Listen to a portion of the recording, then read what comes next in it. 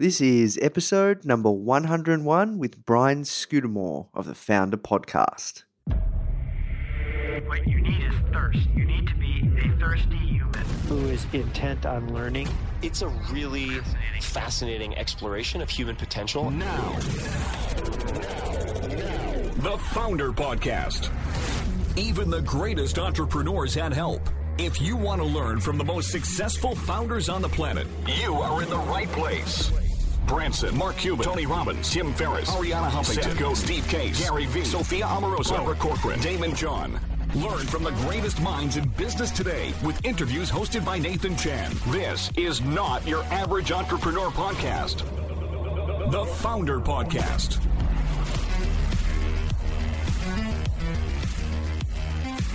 Hey guys, thank you so much for tuning in. Before we start today's episode, I just want to let you know that our goal at Founder is to help entrepreneurs succeed however we can by giving away high quality content in the form of interviews, blog posts, podcasts, YouTube videos, you name it. We put out so much content to help you. And another interesting project that we're working on right now is partnering with world-class founders like Damon John, Alexa Von Tobel, Greta Van Riel, and so many more to teach crucial skills like negotiation, finance, e-commerce, and so much more.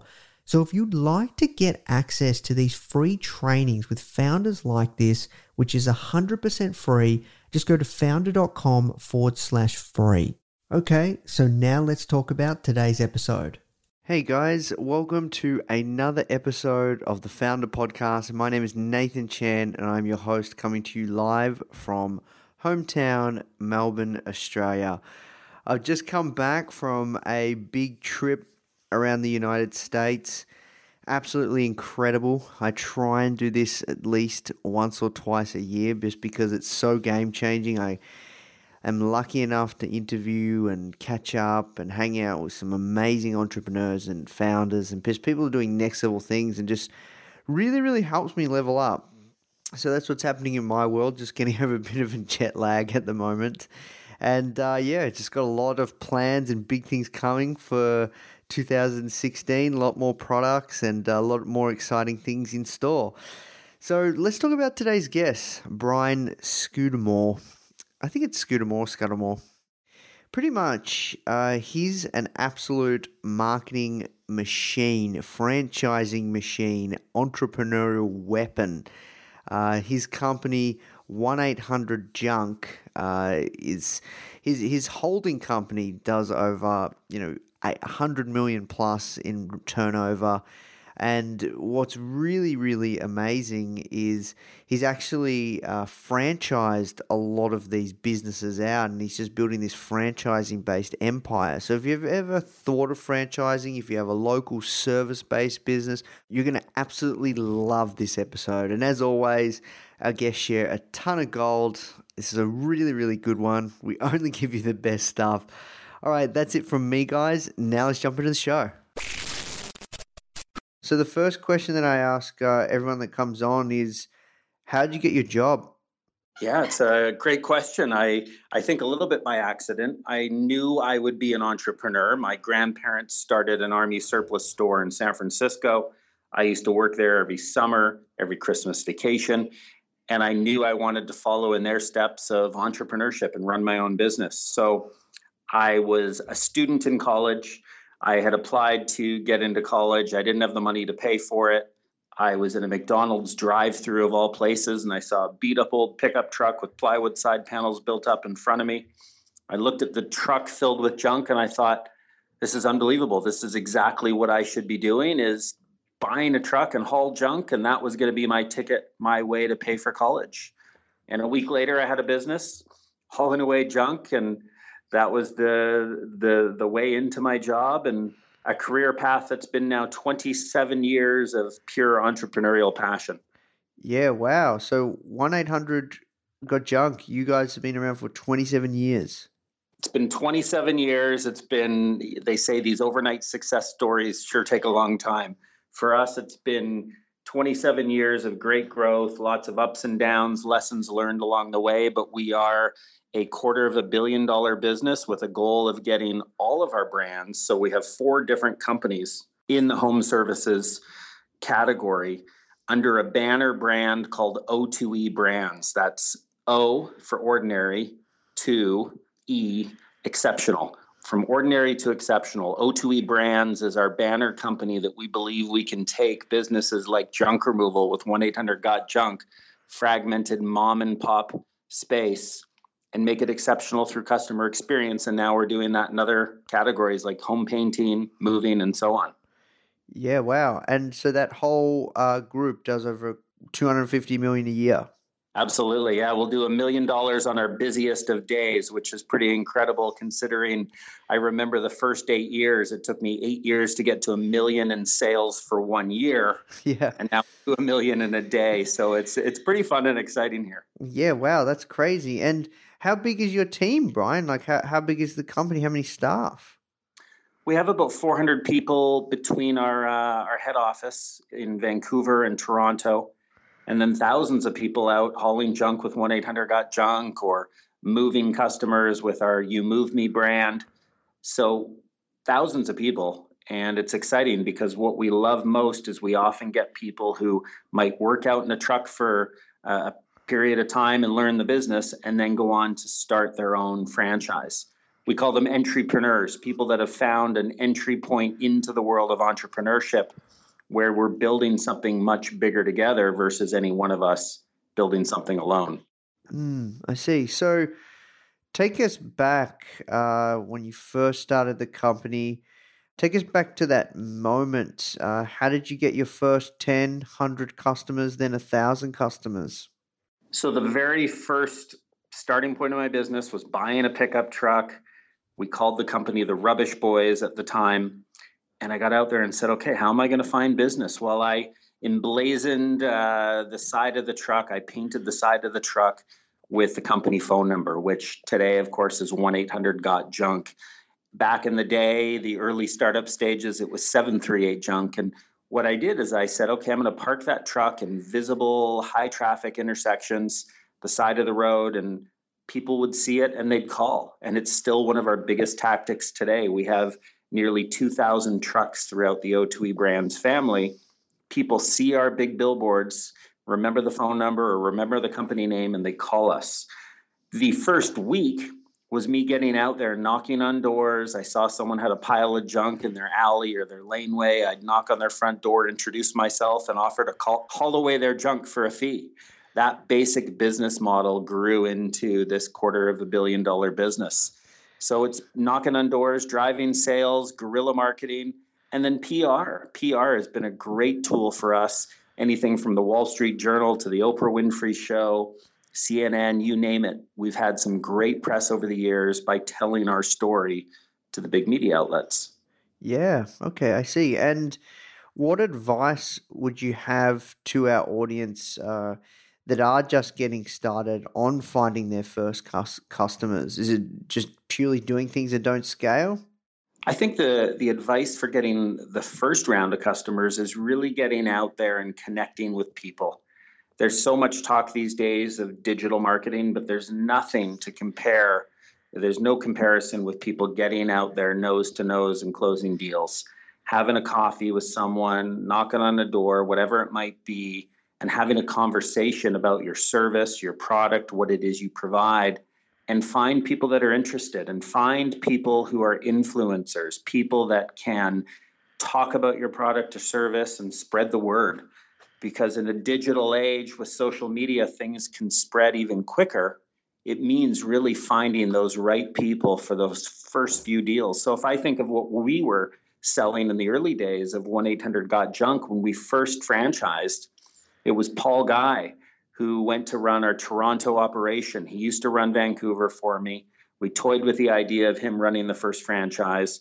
Off he went 3,500 miles across the country, started with that one truck. And he grew a business to $1 million in a year, his first full calendar year. And what he was doing, what he bought into was a model or a platform of something we had to grow along with him. And I remember the what we were selling to him was an idea, a concept of building a business, and the relationship he and I had it was that first sale, so to speak, of him buying the first franchise that then paved the way for many others who would follow in his footsteps. People who saw that he was successful, he did $1 million in revenue, he was really growing something, and today he's doing $8 million in revenue. And we've got a lot of franchise partners over the years, a couple hundred of them, follow in his footsteps and try and duplicate his success. So what I love about franchising, or what we're calling the entrepreneurship model, is we get these awesome people who have never tried the world of entrepreneurship or entrepreneurship. They get their entry point with us. They go build a business on our platform. And then when they're successful, like Paul Guy is, they start other cities with other brands. So Paul Guy has been successful in our You Move Me moving company business. He's been successful in New York, Melbourne, Australia, Nashville, Tennessee. He's got franchises all over the globe, and he's brought in partners, these entrepreneurs, people who have been out in the trucks or in his business that want to grow something alongside him. Ah, I see. So he was your first franchisee. Before we even get to that, I'm curious. You said the company wasn't always called 1-800-GOT-JUNK. When did you change the name? I changed the name about 8 years into the business. $1 million in revenue. I realized I wanted to grow into the United States, south of our office, and realized that to build a business in that U.S. market, it would probably be wise to change the name from the Rubbish Boys, which is very much a British influence type word, to something that worked in Canada. But we realized that in the United States, we needed to brand something a little catchier, a little more familiar to that audience. And we changed the name to 1-800-GOT-JUNK. And immediately people loved the name and remembered the phone number, and things started to spread. Yeah, gotcha. And that was like, was it a lot of work to change the name of your company further on down the track 8 years later? Yeah, we had, I'm guessing, thinking back, maybe about 8 trucks. So we had to rebrand the trucks from Rubbish Boys to 1-800-GOT-JUNK. We had to change all of our marketing material. So it was time consuming and costly. But what I didn't realize at the time was the impact that it would have in a negative way before the positive impact kicked in. And what happened was I would literally get friends and family saying, oh my gosh, there's a competitor. They look just like you. They're called 1-800-GOT-JUNK. People didn't realize the connection that we had just rebranded our name. And sales dropped in half. And It took a good 18 months to rebuild and get back to where we were because of the confusion we were creating. Now, that was short-term pain, very, very painful pain for long-term gain. And we made the right decision. But early on, that was a tough move for us to make. I mean, when you're that size of a business and you cut your sales in half, a $500,000 drop in revenue really hurts and can almost kill you. Yeah. So how did you guys get through? We just weathered the storm. We said, okay, we're going to make it through this. And we didn't give up. And we stayed consistent to what we believed was the right direction. And that was the rebrand to 1-800-GOT-JUNK. And we did everything. You know, we thought that 1-800 numbers weren't very widely used, and maybe that was the problem. We really sort of analyzed and thought, you know, why isn't this working, and what do we do to change it? And at the end of the day, it was just time. You can't speed up time. We just needed that time to heal the mistake, if you will, that we made, which would again prove to be the right decision going forward. It took time for customers to latch on to the new brand and get rid of the confusion. Did you ever think of changing it back? We did, and then it was thinking, well, are we going to cause more confusion? And if we did change back rather, would that prevent us from growing to the degree that we wanted to into the United States? Again, we would test the market in the U.S. During that 18-month period. We went down to Seattle with the 1-800-GOT-JUNK truck, where there was never the Rubbish Boys and there wasn't any confusion. And people love the name. So we had to believe it was the right decision, but we did consider maybe we should change back. What if we did change back? That sort of thing. I see. Now, talk to me about this franchising piece. Did you realize that you're always going to franchise the brand out, or was this something that kind of just happened as a natural progression? I'd always been a big fan, and the reason why I've always liked franchising is what Ray Kroc did to McDonald's. I thought was incredible. Bought the business off the McDonald brothers and took a model and said, let's cookie cutter this recipe so that other people can have the same success that the McDonald's brothers did. And I love that whole sharing model of saying, let's share in the success together. Let's build something much bigger together, something bigger than we would ever build alone, and see where it goes. And I loved his model and wanted to emulate it. And it's certainly worked for us because we have so many entrepreneurs who've been very successful, who've made money, who've grown great teams, and who've also seen other people on their team grow into the world of entrepreneurship. I see. So how do you work out the numbers? Like, can you talk us through the numbers of if you were a franchisee of one of your companies?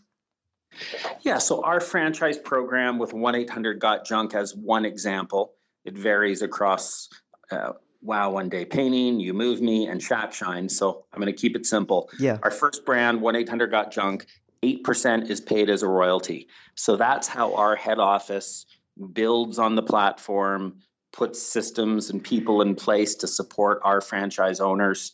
And that's how we build and scale our business and make our profit, which of course you need profits to continue to thrive and even just survive.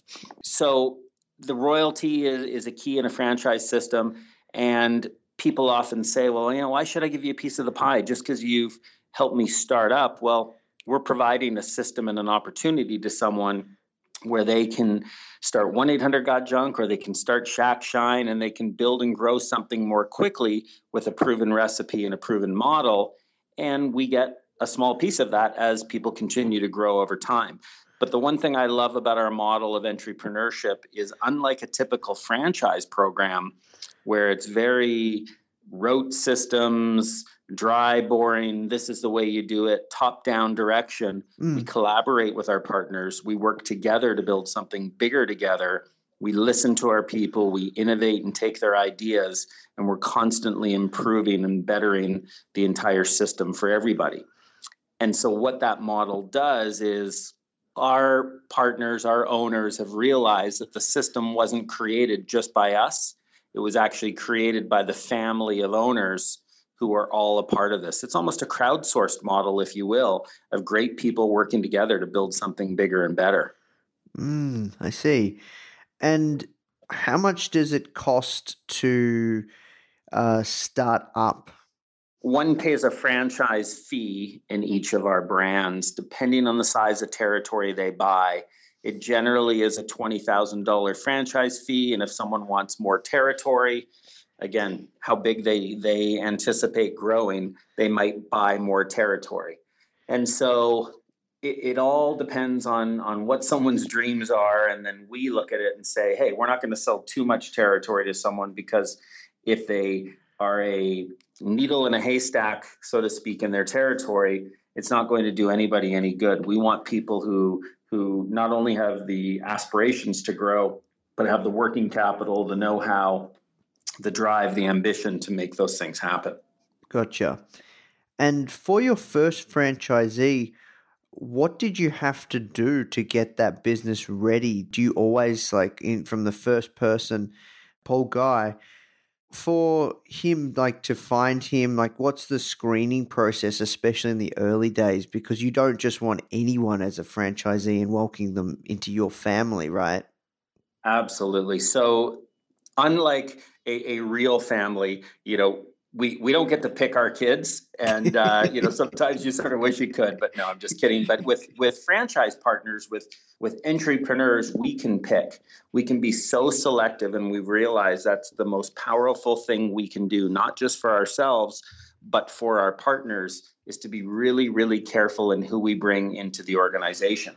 The more selective we are, the more often we get it right, the better for everybody that we've made the right decisions. You're only as strong as your weakest owners, so you might as well be really careful bringing people in. It's really hard. It's not like an employee where you can just fire someone and say thanks and call it a day. It's expensive. Someone's put in an investment. If they fail, we take that responsibility seriously for having been a part of choosing the wrong person.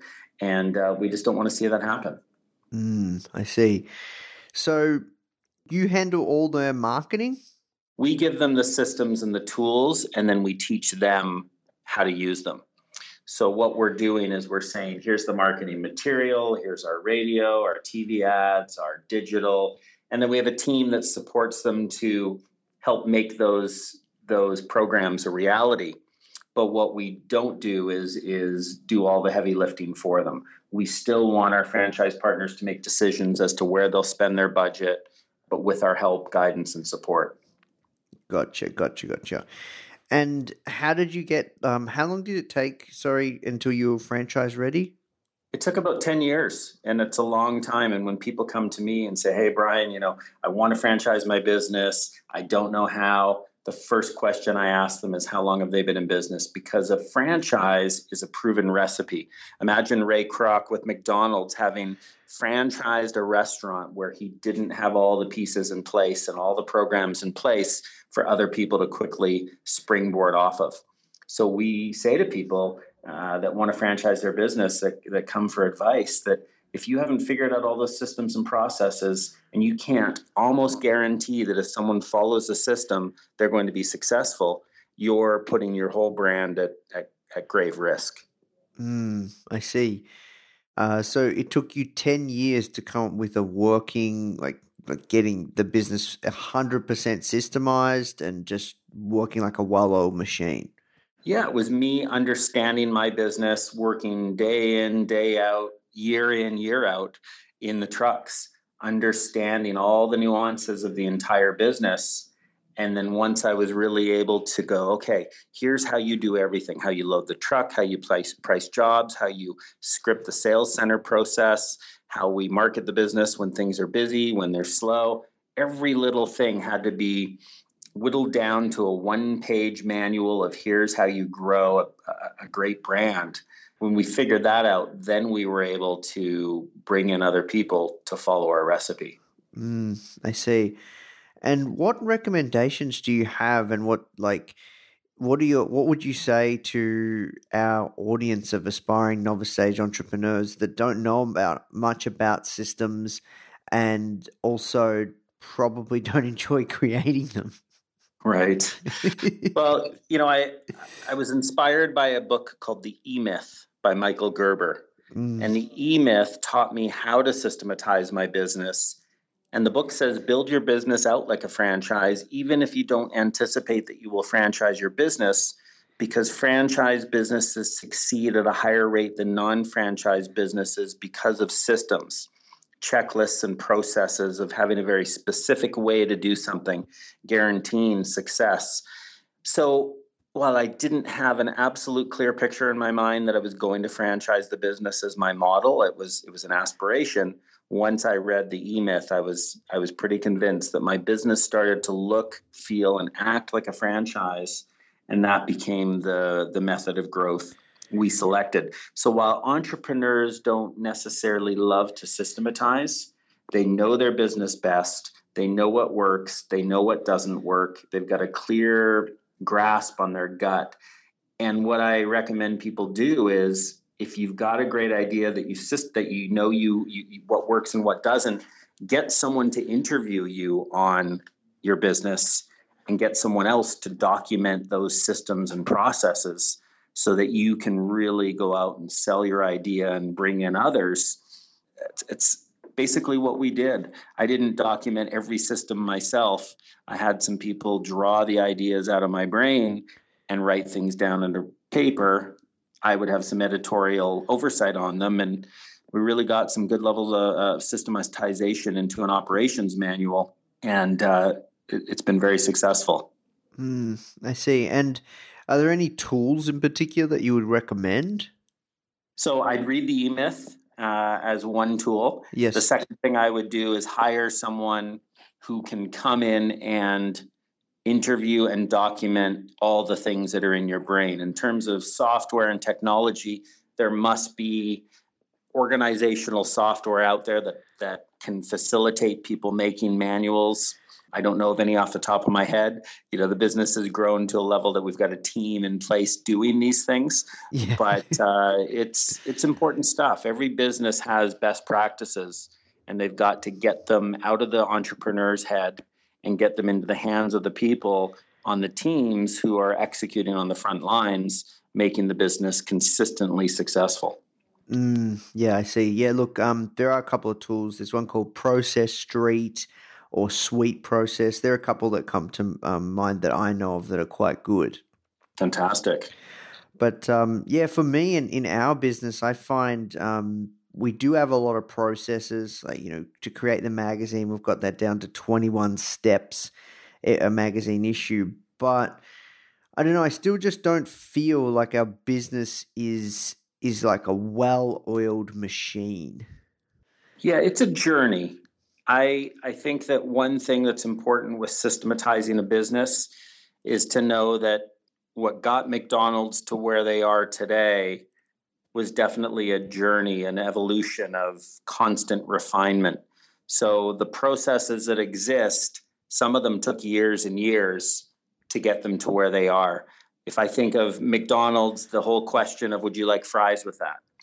That was something that someone smart came up with. What if we ask this question each and every time? Yeah. And it's become a part of the way they do things. There's systems behind hiring the right people, training the right people, and then measuring and monitoring that they are asking those, would you like fries with that type questions. So systems take time. And even just coming up with a one-page best practice of a certain system. So let's call it, how do we hire people? Put it in one page and then share it and train people on it. But over time, improve that process. What are the tips and tricks and hacks on how to make it better? And know that there's always a starting point to creating a great system. And over time, let them evolve and get better. Be willing to make some mistakes. We have a culture here at O2E Brands that we call a WTF culture, which stands for willing to fail. We want people to be willing to fail, to make mistakes, to take risks, and then most importantly, of course, learn from those mistakes so that they can continually make things better. Fantastic. I'd like to switch gears, Brian, and ask you a question. You said that you've been working on O2E Brands for 27 years. Mm-hmm. Did you ever consider selling the company, have offers? Have you ever got bored? Like, one of my mentors says to me that you one day you will sell the company, don't think you won't, and you will get bored. And he sold one of his last companies for $50 million. So I'm really curious around that. I got an offer for $75 million and I said no. And today, would it be worth more than that? Absolutely. But if somebody came to me with a ridiculous amount of money, if someone said, here's $1 billion cash in front of you, I don't even know what that would look like. I would still say no, because my passion is in building a team of people, a family of brands, and constantly seeing new possibilities that prevent us from getting bored. If I was bored with 1-800-GOT-JUNK, which I wasn't, I was able to still start Wow One Day Painting and You Move Me and Shack Shine, and the family just gets bigger and better. And I've had moments of boredom, of course. I'm human. I've had times that have been difficult and frustrating where I almost lost my company, almost went bankrupt, had some depression, wanted to quit, all those things that entrepreneurs go through. But for me, the motivation behind building something is continuing to build something awesome with really incredible people. And so somebody gives me $1 billion. What am I going to do? Go start something from scratch again? Yeah, I've invested 27 years, more than half my life so far, into this baby. I don't want to sell my baby. And, again, it's like real kids. On days you feel like selling one or two of them, but it's like if you put so much into something, you want to watch it grow and evolve and continue to get better. And that's my motivation. I get that there's entrepreneurs out there that have an exit plan from the beginning and want to get rich and want to have all this wealth. That's not me. I'm not about demonstrating any form of wealth. to me, I'm about demonstrating that we've got incredible people with and behind everything we do. You've been an entrepreneur for as long as I've been alive almost. I'm 29. I'm curious around what's been some of your biggest lessons. You said you almost went bankrupt. What are some key lessons, some key things that you live and breathe by, especially when you're starting these other brands and you would see some common things, you'd see the same things, you've got that experience.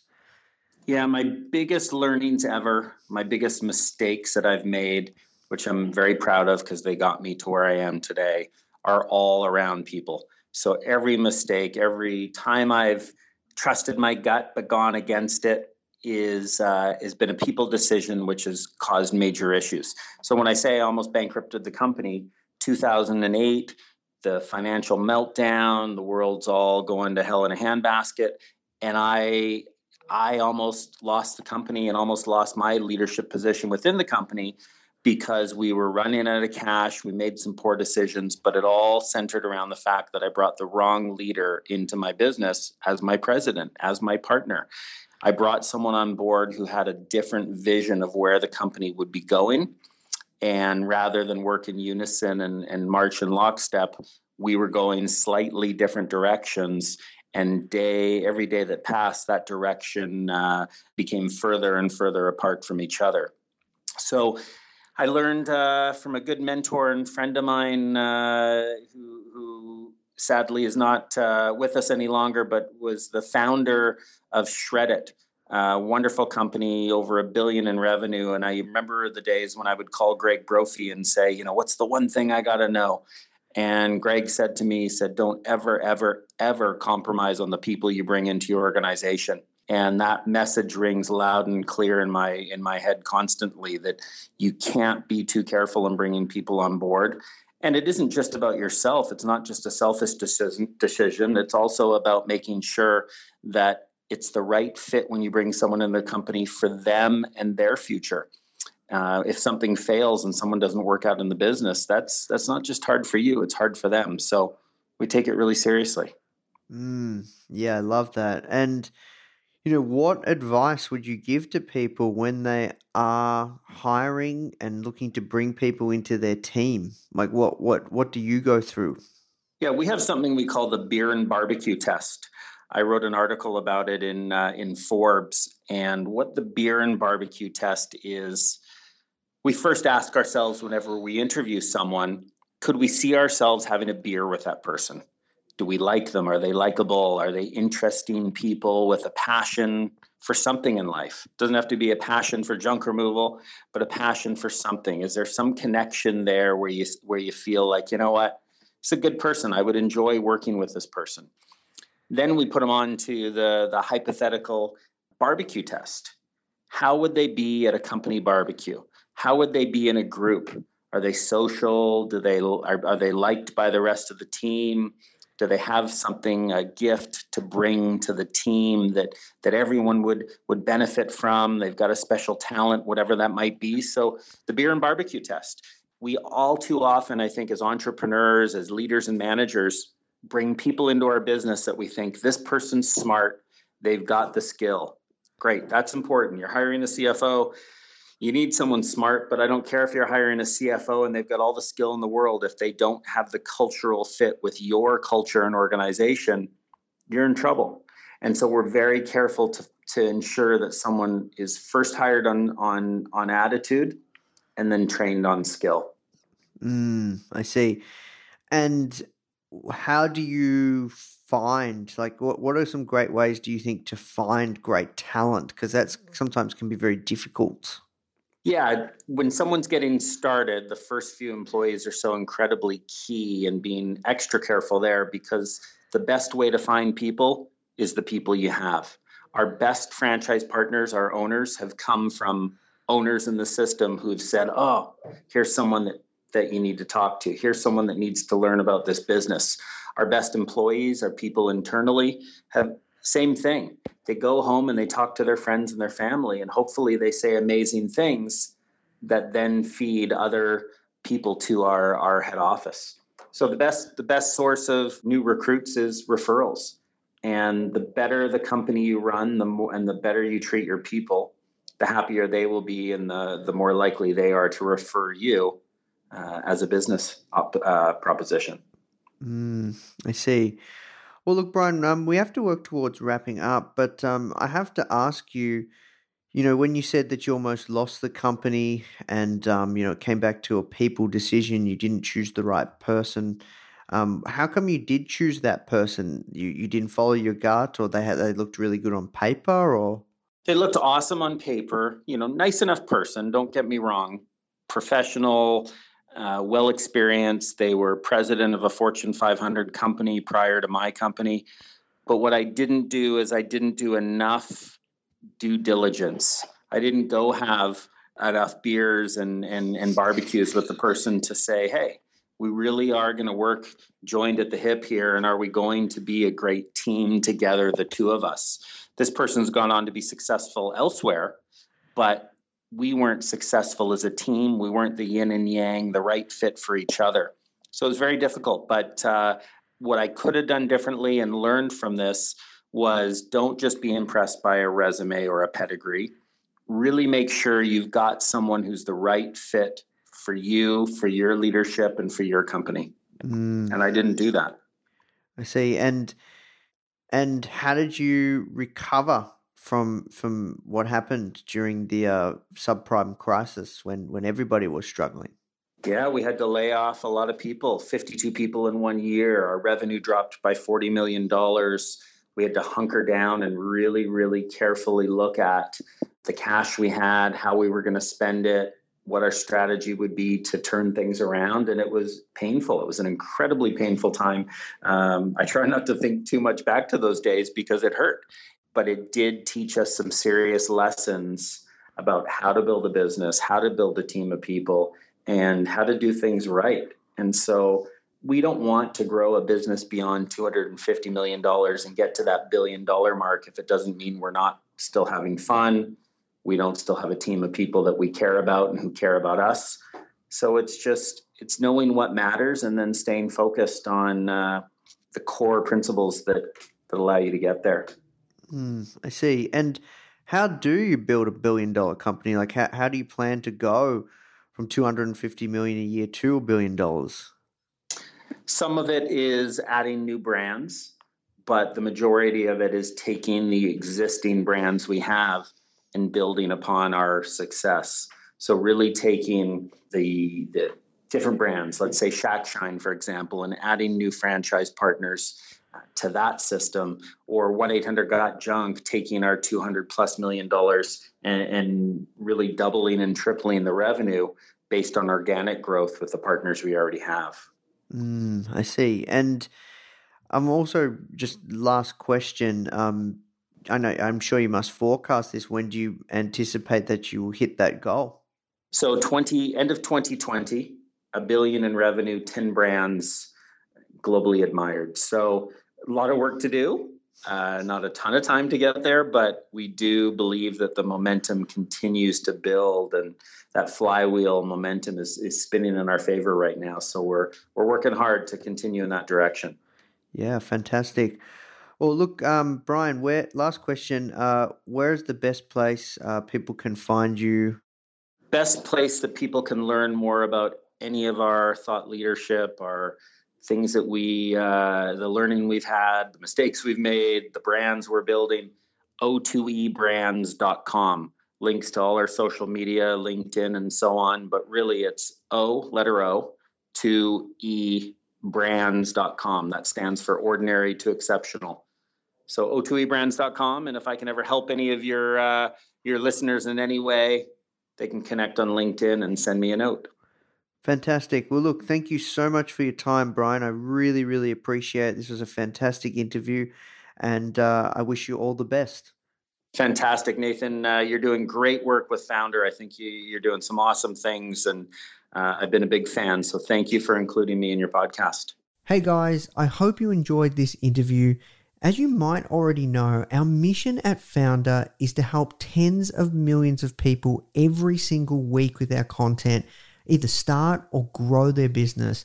which is exactly why we're partnering with world-class founders such as Damon John, Alexa Von Tobel, Greta Van Riel, and so many more to teach crucial skills such as negotiation, finance, e-commerce, and so much more. So if you'd like to get access to these free exclusive trainings, please go to founder.com/free. These are 100%. We go super in depth on teaching a particular topic, and I know that you're going to love them if you enjoy this podcast. So just go to founder.com/free. All right, guys, I'll see you in the next episode.